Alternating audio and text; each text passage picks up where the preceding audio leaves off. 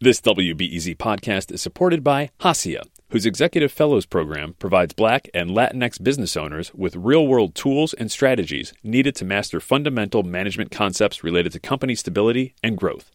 Registrants learn through one-on-one executive coaching sessions with subject matter experts in the areas of finance, business development, operations, and legal. More info at haciaworks.org. Well, starting today, the Pitchfork Music Festival takes over Chicago's Union Park on the near west side. 42 bands will be playing over 3 days. So it's a big chance to see some big artists like Erykah Badu, St. Vincent, and some local acts of note like DJ Nate, Jamila Woods, and Divino Nino. And it's a chance for the young Chicago band Horsegirl to perform on the same stage as one of its idols. WBEZ Mary Dixon spoke with the band about the journey to Pitchfork.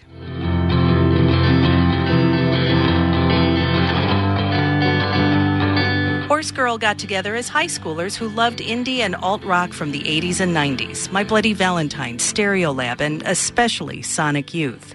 On Saturday, they'll play Pitchfork's Green Stage just a few hours before Sonic Youth's co-founder, Kim Gordon. Gigi Reese is Horsegirl's drummer. This may be embarrassing, I don't know, but I was talking about it this morning with my friend of how I have these old Reeboks that, I wore all the time, and I wrote on one of them, I wrote Kim Gordon. I don't even really know why. It was just we are such huge Sonic Youth fans. I keep joking I can wear them to Pitchfork, but obviously I'm not going to do that.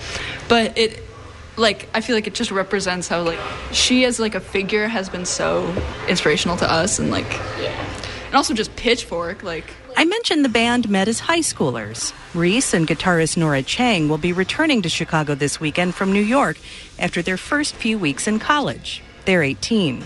They recorded their first EP in guitarist Penelope Lowenstein's basement. She's 17. My family is they're really into music, and I grew up sort of going to Pitchfork since I could get in for free under 10. I was one of those kids running around on the picnic blankets.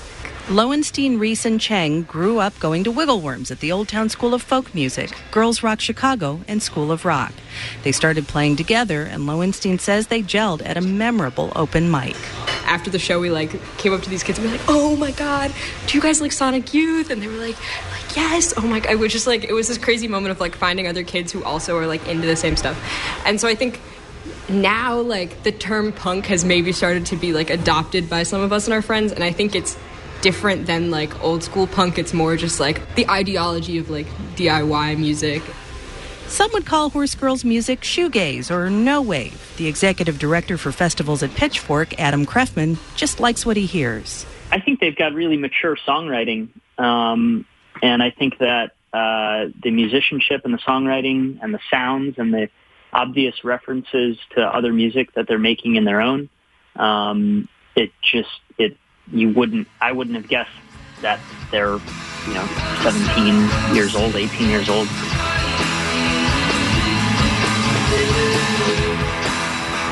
Just as the pandemic was shutting down clubs they're too young to play, Horsegirl signed on with Matador Records and started recording an album.